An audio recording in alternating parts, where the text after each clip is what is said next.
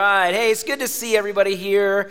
And just real quick before we get started, so what you just saw there was a recap of our Gear Up. And that was last Sunday evening, and it was just an incredible event where a couple hundred of our volunteers got here together, and we worshiped together, got encouraged and inspired by God just for the next serving year coming up, and it was just an awesome event. And then we had a pretty incredible week. Actually, Friday night we had our block party for our Ridge kids, and that was another amazing event where parents and kids both together, we all got here together just to get ready for the next year. As everybody's sort of, what are we popping up now? We're popping up today into our next grade. And I want to highlight this really quick because, you know, this is where we get a little smaller, everybody. Like when we do these things, and so I just want to encourage all of you out there. I know I've heard a lot of you say, man, it's a big church, and I wish we did these things. These are the events that we do where we get a little smaller. I know I appreciated those events because I got to talk to a lot of you on Sunday night and on Friday night at a block party, and those are just things that we love to do. And so I want to encourage you, next time we do some of these events that do have to do with y'all, just, man, come, sign up, be a part of that. It's worth it. Those were just awesome, incredible events that I loved being a part of, and we're going to have a few more coming up this semester.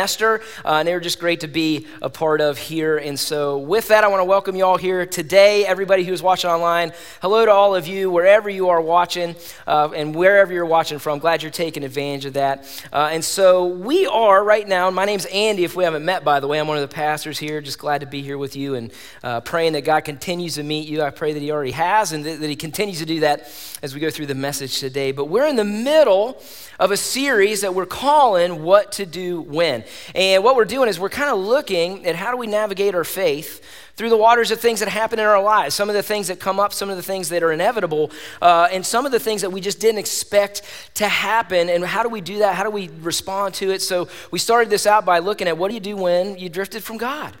And that, honestly, gang, that's a reality that a lot more Christians would say that that's happened in their lives, in their faith with God. What do you do with that? And then last week, we looked at how we navigate the waters. What do you do when you're feeling a little overwhelmed, okay? And so Blair delivered that message last week, and that was right as I was returning. My family and I were returning from a family vacation. So that was really a good time to hear about being overwhelmed, because I'm going to be honest with you. Having two kids under the age of 10, a lot of times vacation is marked by overwhelmed and not relaxing, everybody. You know what I'm saying? Like, it's just, I wish it was more relaxing. But I'm going to go ahead and be honest. This time around, it was a fantastic trip. It was like God blessed our trip. It was amazing. We had a great time. Weather was good. Eating was good. Those are the only two things you need, everybody. You know what I'm saying? Like, if the weather's good and you eat good, you don't need much more for it to be a great trip. But it was good. We had a good time. And what we do as a family is we do what we call top five. We kind of call anything that happens, anything crazy, funny, or whatever, we call it out and we say, that's a top five. And so we tell our family. And then what I like to do is when we travel home, we share each other's top five, and then we kind of say, all right, what's our family top five? And so one of my top five of the trip was actually before we even got to the beach. What we do is we go halfway, right? We go halfway, stay at a hotel, and then get to the rest of the way down to the beach. And so this time we stayed at the place, and we went to this Mexican restaurant to eat dinner. And to say that my daughter Roxy loves cheese dip and chips, it's a massive understatement, everybody. Like, it is like, I can't like say enough how much she loves this. So we sit down at this restaurant, and I mean, right when these chips and dip comes, like she's attacking it with force, okay? She went through a whole bowl of dip and 2 things of chips. She's 5, everybody, okay? Like, it was, and here's the thing, that wasn't amazing. We've seen it. It happens all the time, okay? And so she took that down like it was just like going out of business. And so then we get done with our food. This is where it comes top 5. We get done with our food, and so we say, all right, let's order dessert. We never really do that in Mexico. We got fried ice cream and churros, okay? Don't judge. It was vacation, all right? So we did both, and they were on their way to coming, and I look over at Roxy, and here she goes. She just grabs the bowl of cheese dip again, goes back in, and I don't know what it was. It just tickled me, man, and I just lost it laughing. It was like that high-pitched giggle laugh, you know what I mean? Like, hee, and I'm crying because she looked at me like this, and I promise you guys, she went, what are you gonna do? Like, she was like, don't judge me. Now, unbeknownst to me, Courtney is side recording this whole thing, and I did, so we have it all on tape and just her going, well, it's vacation. And so her saying, don't judge me, was my top 5. It was a top 5, and it actually did not get surpassed by anything else we did. And actually, one of the funny phrases that we had the whole trip was, don't judge me. We're like, whatever we say, don't judge me, man, we're on vacation. And so with that, we're going to go to one more place in this series, and we're going to talk about what to do when there's someone I love, and they're making bad decisions, and it's destructive or unwise. Like, what do we do when that happens? Okay, what do we do when someone's making poor choices? Now, I'm not talking about when they eat too much chips and dip, all right? Like, I'm not talking about that. I'm not talking about what we wear and if our hairdo looks weird and if we don't agree with all that stuff. I'm actually talking about, what if someone is doing something that you know is wrong and you love them? And they say they love God, they say they're following Jesus, but you know it's like against what God is saying, it's pretty blatant, and you say, man, you love them, you want the best for them. What do you do when someone you love is on a destructive path? And it's not only just hurting themselves, but it's also destructive to other people. You know, maybe they're not having an affair, but you know they're cheating at work. What do you do if you know that? Maybe it's someone who has a constant critical, demeaning attitude in public with their spouse. What do you do? Or maybe it's somebody, you know, a friend of yours just lets anger get a little bit too out of control too many times, and it always ends up just really being destructive to people. Or maybe you got somebody that you know that you just notice they're drinking more than they did. They're drinking way more than they did, and it's affecting them, and they don't see it. So what's the answer? What's the answer? To confront or not to confront? And so that's what we're going to look at today. We're going to see how important this is to the Christian faith. We're going to see how important talking to others that we love and confronting people in the sin that they're going in, and how important it is to understand for us in the Christian life that we live. Because if we don't get this right, everybody, if we don't get it right, there are consequences. There are consequences to not confronting or confronting in the wrong way, okay? So we need to get this right, and we need to go after what God is calling us to do as being a part of the Christian family. And how we're going to do that, if you have your Bibles, go ahead and grab those. We're going to actually go into a story that sees this happen. We're going to see this as an example. So we're going to be in 2 Samuel chapter 11, if you want to open there with us. And it's actually a pretty famous story about somebody that a lot of people know. But here's the thing, a lot of us only know the first half of this story. We don't know the second half of what happened. So in 2 Samuel 11, we're going to come across a guy named David and his buddy, the prophet of God named Nathan, all right? Now, I left a pretty important part out of that story. We're going to get to that important part, but that's what this story is really going to be about and what we're going to see. Now, if you don't know anything about David, here's just real quick before we get into this. He was the king of Israel. He was conquering people all over the place, and people loved him. And here's what everybody knew about their king. He loved God. He made no bones about it. Everybody knew this guy loves God. And so they knew him. They knew who he was. He was a great leader, great king. And so here's where we're at. We're going to pick this up in the middle of a war that they're in. And we're going to be in 2 Samuel 11, verse 1. If you made your way there, here we go. It says this. It says, now in the spring of the year, when kings normally go out to war, David sent Joab and the Israelite army to fight the Ammonites. They destroyed the Ammonite army and laid siege to the city of Rabbah. However, David stayed behind in Jerusalem, which is not normal. Most of the time, kings, actually all the time, kings go out with their legions and armies, but he stayed back. It says we'll see what happens as a result of this. Late one afternoon, after his midday rest, David got out of bed and was walking on the roof of the palace, and let's see what happens. It says, as he looked out over the city, he noticed a woman of unusual beauty taking a bath. He sent someone to find out who she was, and he was told she's Bathsheba, the daughter of Eliam and the wife of Uriah the Hittite. Then David sent messengers to get her, and when she came to the palace, he slept with her. Now, just so you know, not what God wants him to do, okay? Like, he did not follow what God wanted him to do, okay? And here's the thing, that's not where it stops. It actually gets worse because she ends up getting pregnant as a result of that. And it gets even worse than that. So then what David tries to do is he tries to cover it up by bringing her husband back from war and saying, all right, if I can get them together, then that'll kind of explain the pregnancy if I can just get him in. So the husband comes in, but it doesn't happen. The husband actually doesn't stay with her because he feels so bad about being away. So that doesn't happen. Then David says, okay, well, now what do I got to do? So then what he does is he sends this guy out to battle, putting him in a place where he knows he has the highest chance of getting killed. And so he basically led him to his death. That's what happened. The guy ended up getting killed. And so David then brought Bathsheba in, and he marries her. And she becomes his wife, and he's like, okay, crisis averted, it's all good, but here's the problem, everybody. Somebody found out. Somebody knew what happened, and it's his buddy, the prophet of God, Nathan. Now, not only was Nathan a prophet of God who was the voice of God, he was also a friend to David. And we know that they were friends and they trusted each other. If you read in the book of 2 Samuel, you'll see that they were friends. They knew each other well. They trusted each other. And so now Nathan sees this happening. Now he's in a spot. What do you do? How do you confront someone that you love, that you know is blatantly doing something against what God is saying? Do you do something? Is it even my place to say something to them? Now, before we get to that, I want to talk about us for a second. Maybe somebody in your life, or you've gone across like that you're like, what do I do? How do I do it? And I'm going to talk real quick. If you're taking notes, go ahead and grab those and get those out. We're going to take some notes on like what are some reasons that we give or some justification we have of not to confront? Like what are some things that I say, this is probably why I wouldn't want to do it. So I just want to go through these real quick of things that we mostly go through. Here's the first reason why I don't want to confront is because I don't want to feel like a hypocrite. I don't want to feel like a hypocrite. A lot of us actually exclude ourselves from doing this because, man, I don't have it all together. I don't have it, so who am I to go and like tell them about something when I'm not even, even though I know it's sin and it's destructive and it's probably going to do something that really messes up their life or their family. I can't say it. I can't be the one because I'm a mess myself.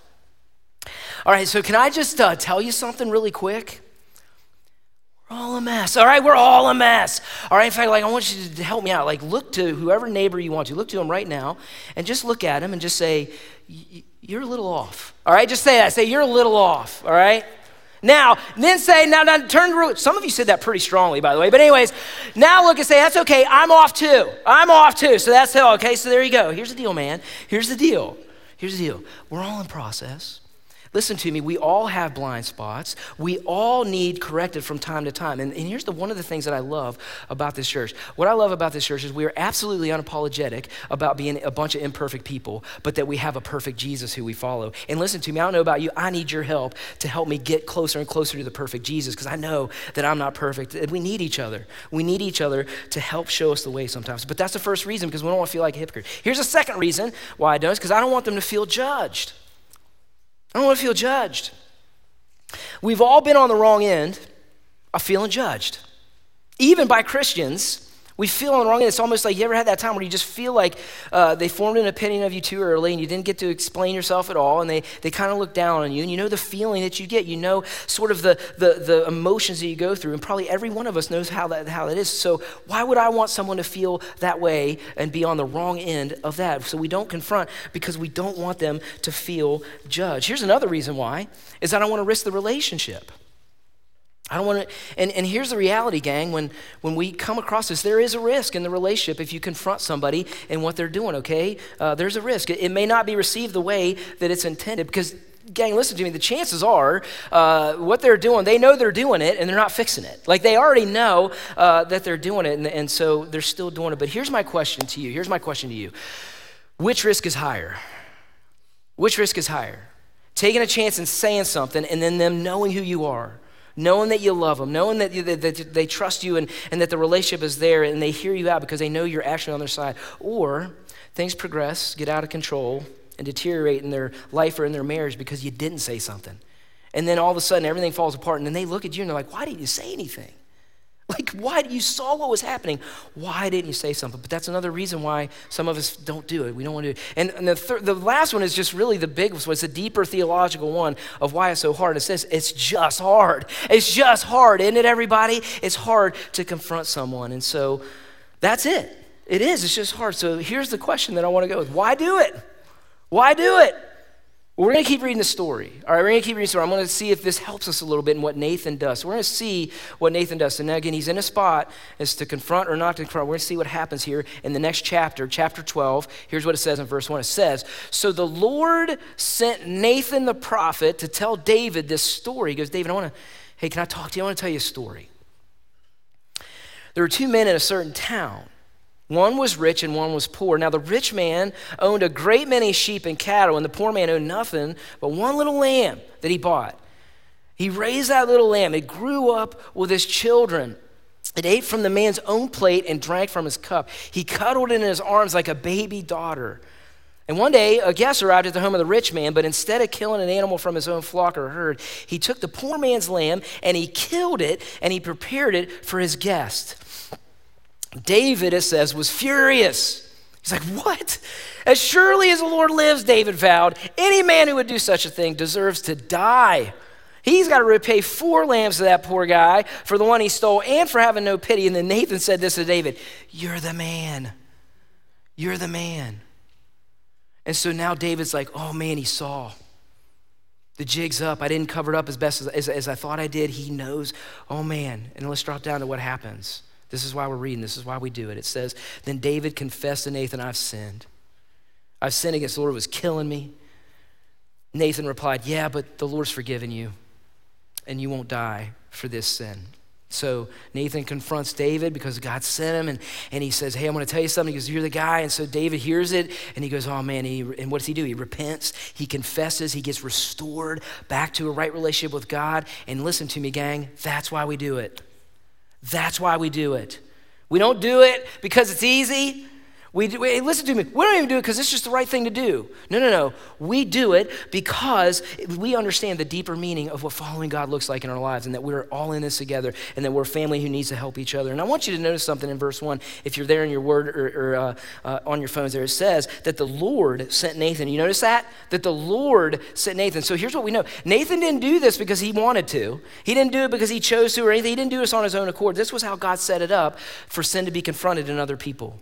So now I want to go through why we do it, just really quick before we get to the how. I know we want to get to the how, but here's a few reasons why we do it, even though we have those reasons why we won't. But here's why we do it. The first reason why we do it, if you're taking notes, is because it's how God set us up. It's how God actually set us up. I think a lot of us have adopted, actually, I think we've adopted a lot of cultural things into Christianity, and we just accepted that. That's what Christian living should be, and we brought these cultural things in. And one of the things that I think we've adopted in Christianity is this idea of individualism, because we think hey man, I'll just mind my own business. Who am I to interfere? Who am I to do that? And I think we've just embraced this individualism of, it's my life, man. Why are you worried about what I do? It's my life. Don't tell me it's wrong. And we've sort of bought into this with Christian living, and it's so far off from what Christian living is. Gang, listen to me. If you're a Christian here, I want to tell you something. You have a different set of values to live by. There is a different life, a different standard that you live. Here's what I want to show you right here. This is what it says to us, for those of us who are in Christ. In Ephesians 4:25, it says this: so put away all falsehood, tell your neighbor the truth. Because why? Because we belong to each other. That we belong to each other. Gang, the Christian life, if you want to know something about the Christian life, it is so counter to the culture we live in. The Christian life is not an individual sport. The Christian life is a team sport. Did you know that? And what this means is we're in this together, that we belong to each other. That's a whole big thing about us living with God. We do it because this is how God set us up. You are not bought with a price and rescued from sin and death to then be living out your life with Jesus in isolation. That is not how you were made to be. That's not why he died for you, that you were not made to live in isolation. Here's why, gang, listen to me. 2 reasons why you were not then to just live your life alone with Jesus. A, it won't work. It just won't work. Try it. Raise your hand if you know it don't work. It don't work, you know what I'm saying? And here's the second reason why we're not meant to do that, because you will never grow if you're never pushed. If you're never pushed, you will never ever grow and mature in Jesus. We need each other to be advocates of truth for truth's sake. It's just how God set us up. Here's a second reason why we do it, is because love demands it. Love demands it. Here's what Paul says to the Corinthian church. He said this. He goes, hey, listen, love does not delight in evil, but rejoices with the truth, okay? So this is just what love does. This is what love does. Doesn't mean it's easy, but it's just what we're called to do because love does it. In order for healing to happen, here's what you know. Hopefully somebody's confronted you in your life and in your faith with something that you needed to hear. In order for healing and growth to happen, sometimes the truth that you hear is a little hard to hear. It's a little painful, isn't it, everybody? Sometimes it's a little painful to hear, but when here's for you. Again, I want to talk about us needing to confront somebody else, not us being confronted. Man, it's just it's unloving to not say anything. That's all I want. It's unloving just to sit there and let it happen with somebody that you really love and know, and they trust you in your relationship with God. So we rejoice in the truth. That's the second reason why we do it. We don't sit there in evil and delight in it. We rejoice in the truth. Here's a third reason why we do it. It's what causes us to grow up. This is the most important one, right? It causes us to grow up. Let's look one more place here, Ephesians 4. I want to give scripture behind every one of these so we know exactly where this is coming from. But this is what it says. It says, instead, we're going to speak the truth in love. And here's what's going to happen as a result of that. In all things, and we're going to grow up into him who is the head. That is Jesus. We're going to grow closer to Jesus. And here's the thing, gang. I'm going to share just real quick about me. This is true for me. That there are many times in my life where I was confronted, where someone brought something up that I needed to hear, that I needed to be corrected. And a lot of them are just little things that I needed to hear. And I'm very grateful that I heard them and I grew as a result. But I'm going to tell you this, there are 2 times in my life, 2 major times, and they were both early on when I first became a Christian. One was in high school and one was in college, where 2 people came and confronted me with something I was blatantly doing. I knew I was doing it. It was very hard for me to hear it, but I'm telling you that totally changed the trajectory of my faith. And I'm telling you, everybody, I'm so grateful to those two people, I can't even tell you, because they had the guts. And they loved me too much to let me just keep doing what I was doing. And it was early on, and I was still trying to figure out a lot about faith, but they're like, I don't care. I love you too much. I'm going to tell you, this is wrong. You got to get out of this. You got to do it. And I'm going to tell you, man, I cannot tell you how grateful I am. I don't even know if I would be here. I don't know how God works and all that, but I'm telling you, I don't know where I would be because of how it shaped my faith in ways I can't describe. Because two people just had the guts to come up and say something. I know them by name, and I'm grateful to them to this day. It was 20-some years ago. It's amazing to me. And so every time I think about that, when I think about somebody I love, somebody doing something, it reminds me. It reminds me of my life. I'm like, man, I'm so glad that somebody just looked at me and said, I love them too much. I'm not going to let this go to not say something. And it helps me. It helps me know that what's at stake. And it helps me to understand what can happen if I do or don't confront the sin in someone else's life who I love and care about, okay? So those are the reasons why we do it. Now, how do we do it? How do we do it, right? So we looked at like reasons why we probably don't want to, but then we kind of looked to say, okay, here's why we do it.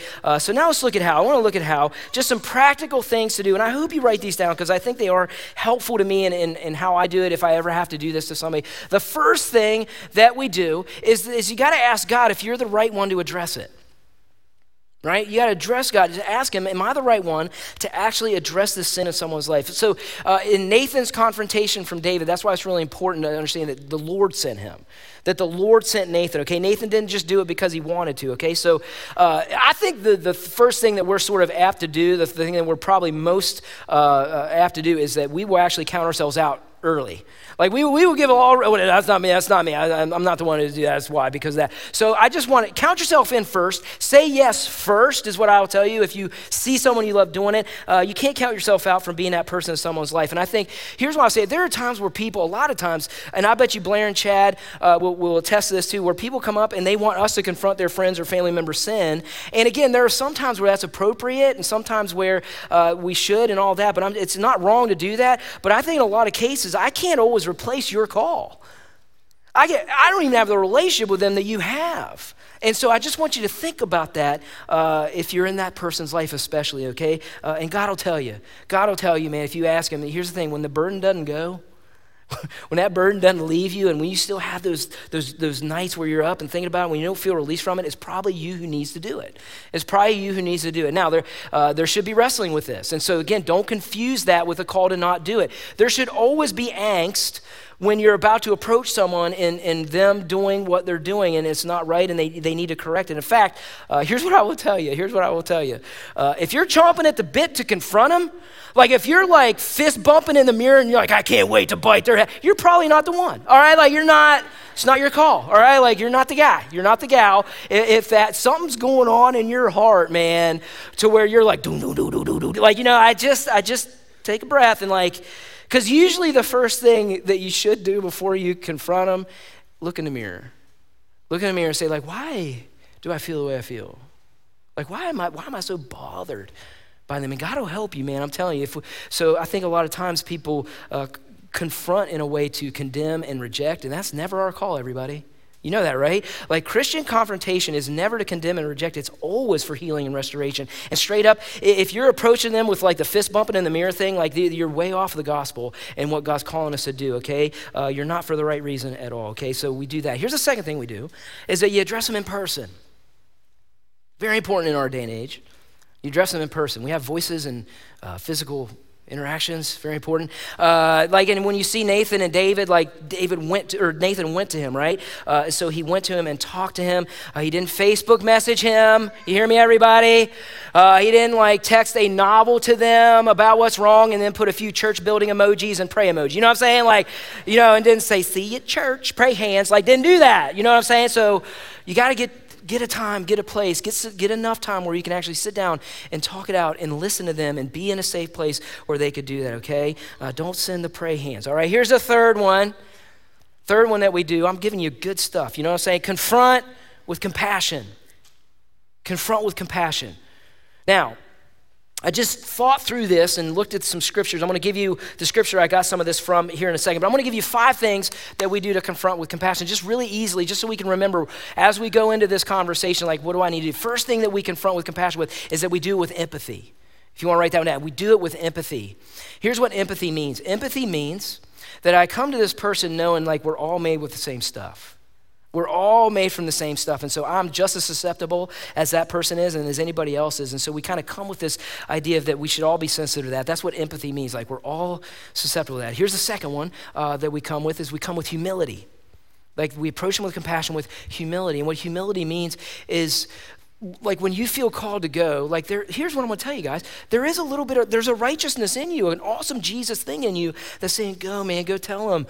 And so here's what I wanna tell you though, but that righteousness that you have that's allowing you to even approach this person, it's all a gift from God. So it's nothing you can have pride in.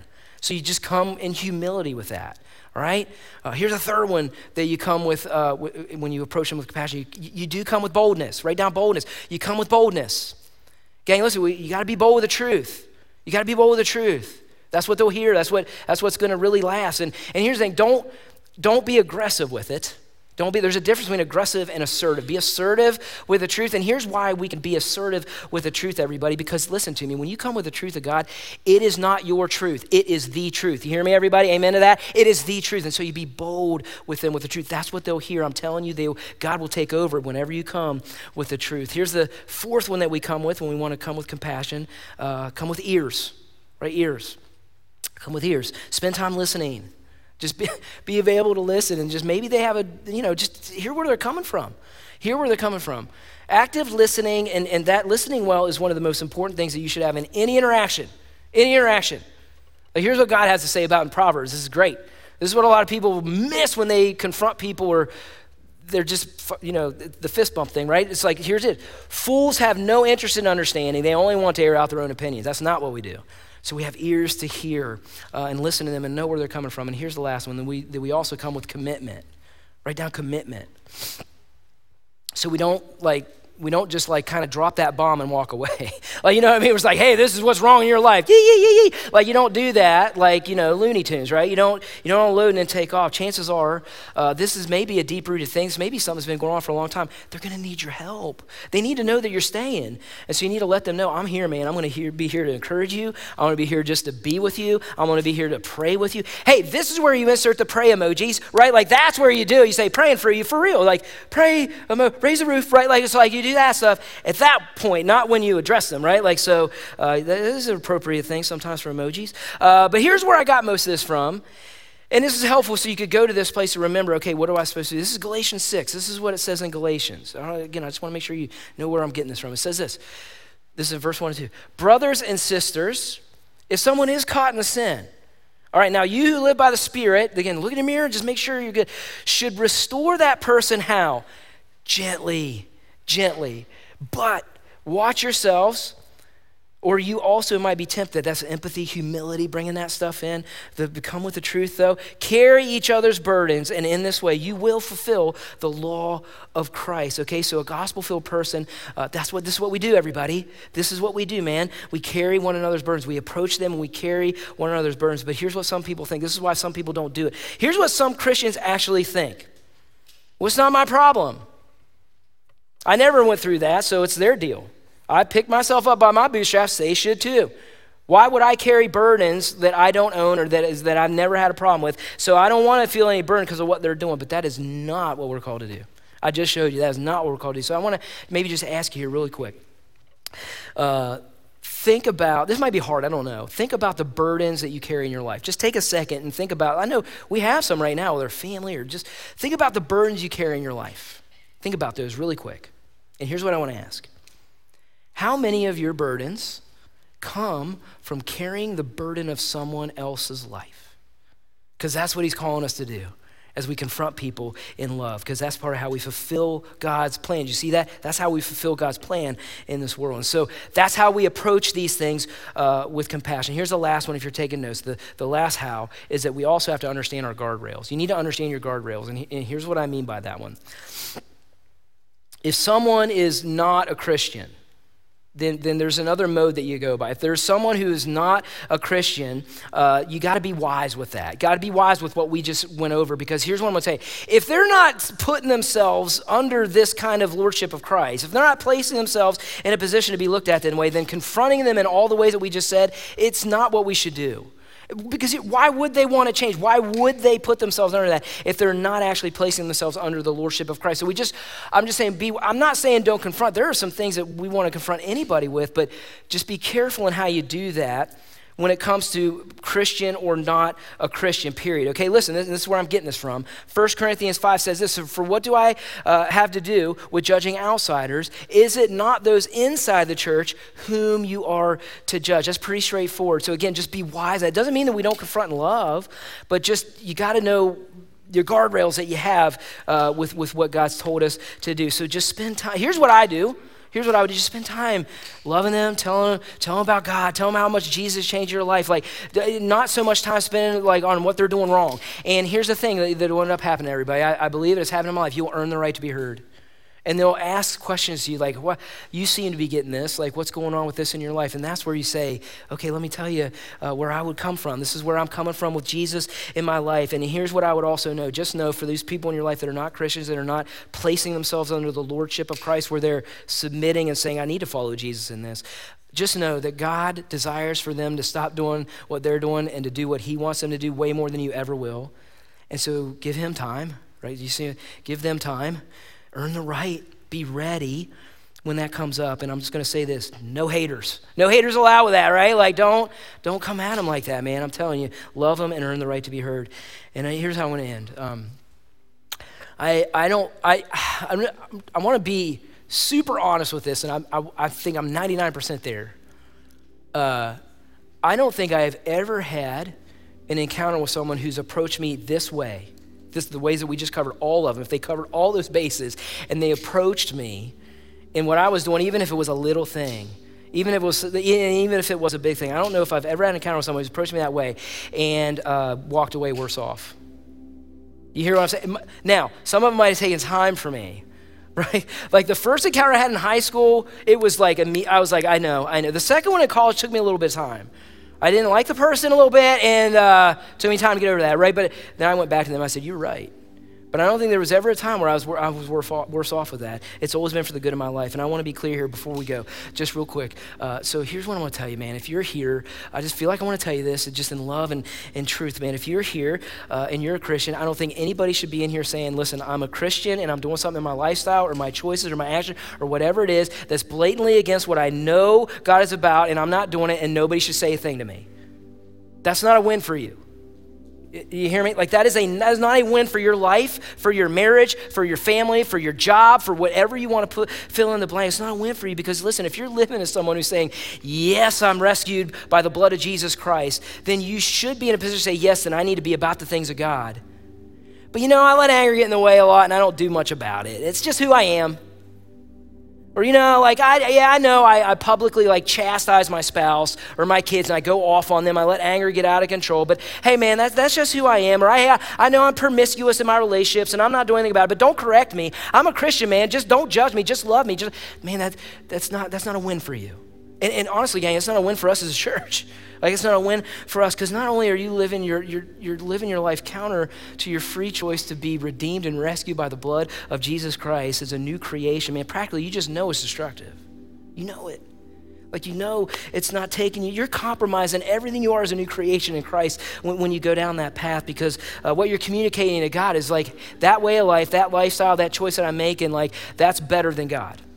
And don't tell me I'm wrong. That's just not a win for you, and it's not a win for us because we want to see God working in your life. Amen, everybody? We want to see God working in everybody's life. We want to see you live this awesome life with Jesus, and so because of that, we want to speak into you. We don't want to just stand by on the sidelines and just kind of let you go. And so we do want to speak into your life. And I always say this. I say this because I know who I am. I am totally okay with us not being okay. Really am. I'm okay with us not being okay, but as a redeemed, reborn, new creation in Christ, I am just not okay with anybody staying there.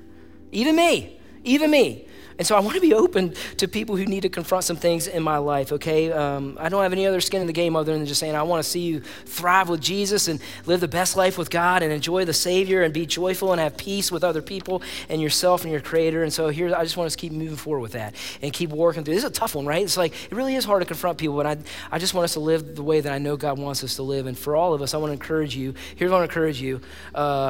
Be the church, okay? Be the church. Love well.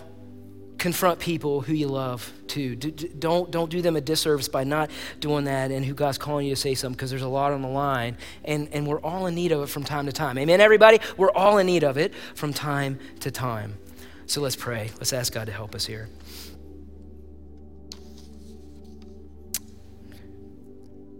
God, we come to you thankful that you don't leave us to live this life in isolation. I pray that you help us to see our call. Help us to live a godly life. Help us to just see that this is a life worth living. And right now, as I pray, I just want to pray over some people right now who are thinking through this and praying to you, and ask for your help, that maybe there's a brother or sister right now who you know is caught in sin, caught in a transgression. And I just want to pray over you for a second. And God is placing you as that person in their life to say something. And so I want to pray for courage. I want to pray for wisdom. I want to pray for a mirror for you to see first for yourself and your call, and gentleness and the right motive for restoration for them, and the power that he gives you to do that. I just pray over that, and pray, maybe you could pray, Lord, I love them too much to let this thing keep going. I hear your call in my life. I pray for them. I ask you to help me to point them to the truth, to say something. Father, thank you for this call that we have on each other. Thank you for Jesus, who rescues us from sin and death, and that we just want to keep moving towards the perfect Jesus, even though we're imperfect people. We need each other to do that. We love you. Thank you for this. In Jesus' name we pray. Amen. That was a great message, because that's one that we've all probably dealt with, and I thought it was great where Andy was giving us the kind of the things that we immediately say, I'm not going to do that, because we got lots of reasons that we don't want them to feel judged. I'm not perfect. I don't know how to do this, and it literally is just hard. And I thought that was really helpful. That it's a difficult thing. But one of the things that we say around this place all the time is that we exist to help you take your next steps in your journey with God. We, if you call River Ridge your home, is you. We exist to help you, which is everyone else around here, that we try to help each other take our very next step in our journey with God. And sometimes that means confronting things that are holding them back from being able to take that step with God, because they're in a place where they're not able to take that step. So we are both we and you in that phrase, and we as the church will keep moving and helping each other grow. Also, as I was taking my own notes there, I was thinking of one of the way Andy was saying that about our love that's involved with that. And Jesus always said that others are going to know your love, that you're going to know that you're my disciples, that you're a follower of me by your love for one another. And so when others see that we're willing to go wherever with each other as a result of this, that we'll go to the hard places so that is not blocking them from their relationship with God, and that it would not affect their relationship with each other, then people are going to look at that and say, there's something different and unique about that. There's something crazy about that, and I want to know more about that. And Jesus said, they're going to know you're my followers, because that's what I've called you to do, the hard things, because it's worth doing, because love matters, and a relationship with me is really significant. And then I thought Andy's Galatians passage was so helpful for seeing how this plays out. Brothers and sisters, if someone is caught in sin, you who live by the Spirit should restore that person gently. Carry each other's burdens, and in this way you will fulfill the law of Christ. So there's a command there for us as brothers and sisters that we are called to go into those places and restore them. Not just confront, but restore. And it looks like we're going to carry those burdens and keep carrying them along with each other until God takes them away, or that God corrects that, God changes their heart, and we're going to be there to walk alongside each other. Man, that was a great message. That one's going to be a great one to see how that one plays out in our church over the next bunch of weeks and months, because how we choose to love each other that way will go as far as our love for one another will go. Hey, that's going to conclude our services. I want to remind you of one thing. If you are a student, a parent of a student, or you are a driver, tonight's Amazing Race, you do not want to be late for that 4:30. Make sure you're here. We're going to have a ton of fun. We will see each other next Sunday. Have a great week. See you guys.